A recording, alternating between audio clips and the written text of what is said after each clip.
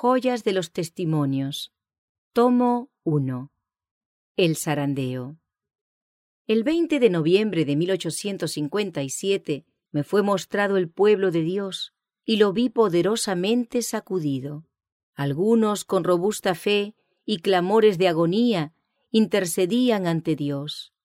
Estaban pálidos y sus rostros demostraban la profunda ansiedad resultante de su lucha interior. Gruesas gotas de sudor bañaban su frente, pero con todo, su aspecto manifestaba firmeza y fervor. De cuando en cuando brillaba en sus semblantes la señal de la aprobación de Dios, y nuevamente volvían a quedar en solemne, fervorosa y anhelante actitud. Ángeles malos los rodeaban y los oprimían con sus tinieblas para ocultarles de la vista a Jesús y para que sus ojos se fijaran en la oscuridad circundante, a fin de inducirlos a desconfiar de Dios y luego a murmurar contra Él. Su única salvaguardia estribaba en mantener los ojos dirigidos hacia arriba, pues los ángeles de Dios estaban encargados de su pueblo, y mientras que la ponzoñosa atmósfera de los malos ángeles circundaba y oprimía a las ansiosas almas, los ángeles celestiales batían sin cesar las alas para disipar las densas tinieblas. Vi que algunos no participaban en esta lucha e intercesión. Parecían indiferentes y negligentes. No resistían a las tinieblas que los envolvían, y éstas los encerraban con una espesa nube. Vi que los ángeles de Dios se apartaban de ellos y acudían en auxilio de los que se empeñaban en resistir con todas sus fuerzas a los ángeles malos y procuraban ayudarse, clamando perseverantemente a Dios. Pero los ángeles nada hacían por quienes no procuraban ayudarse a sí mismos, y los perdí de vista. Mientras los que oraban continuaban clamando con fervor, recibían a veces un rayo de luz que emanaba de Cristo para alentar su corazón e iluminar su rostro.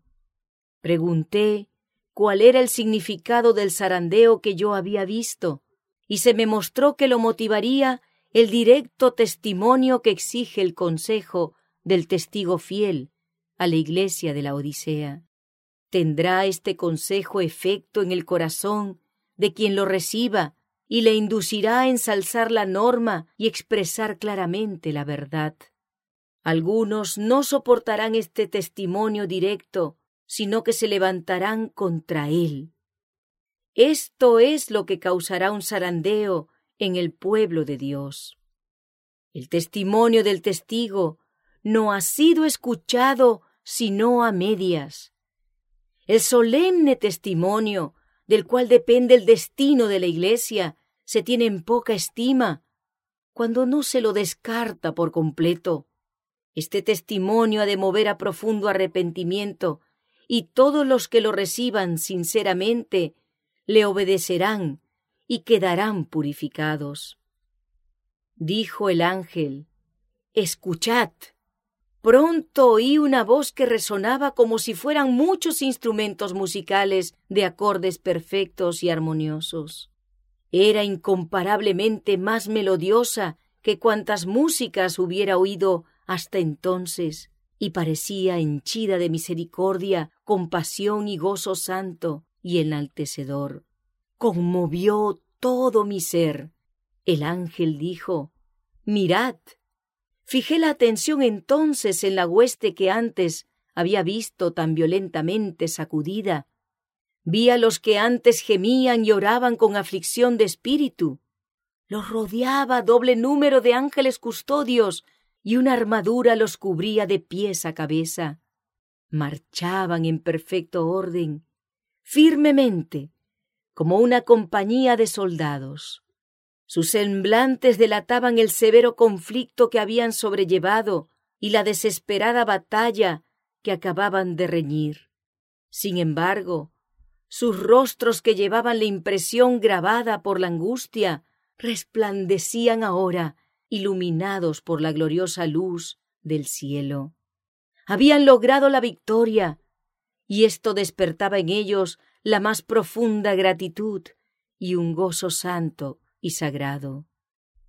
El número de esta hueste había disminuido. Con el zarandeo algunos fueron dejados a la vera del camino.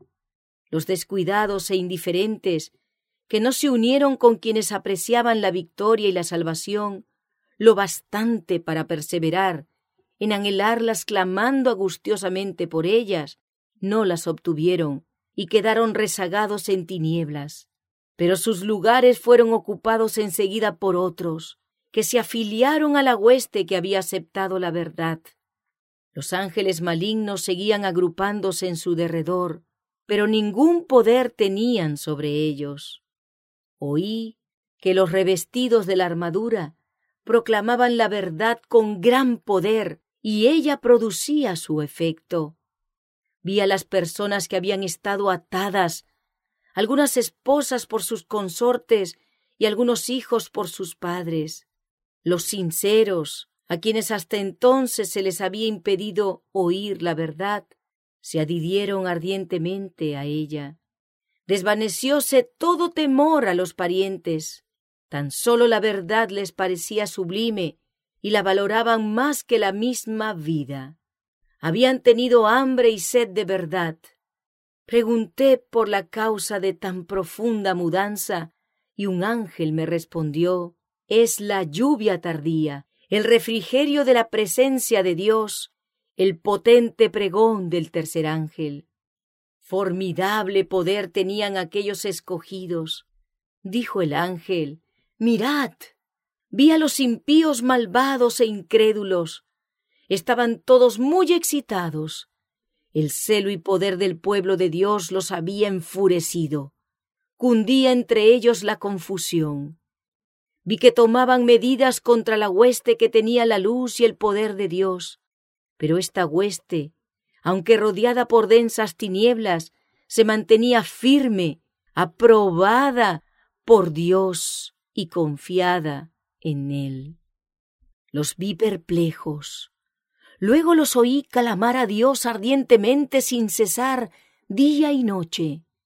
Oí estas palabras: hágase, Señor, tu voluntad.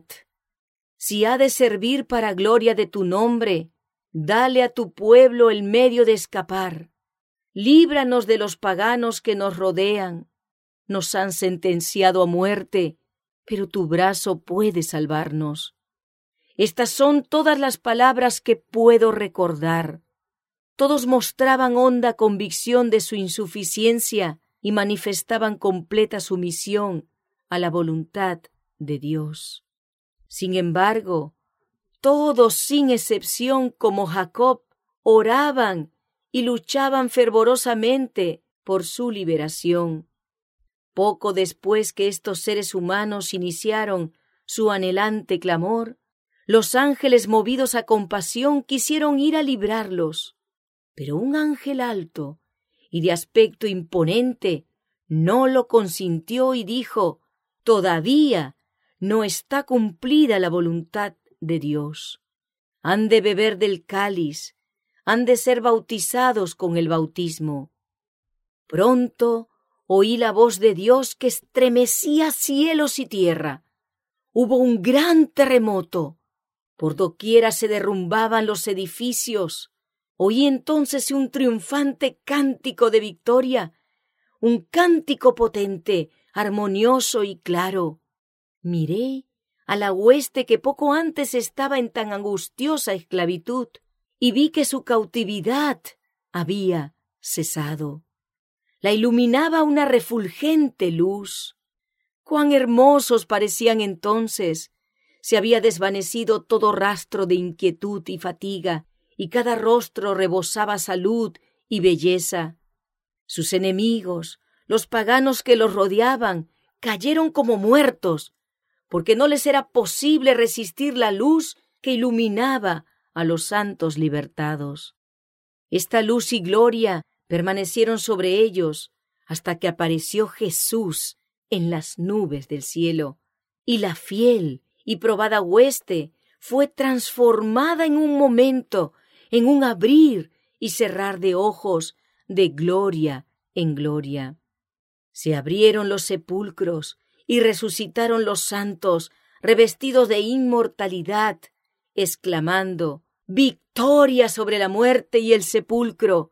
Y juntamente con los santos vivos fueron arrebatados al encuentro de su Señor en el aire, mientras que toda lengua inmortal emitía hermosas y armónicas aclamaciones de gloria y victoria.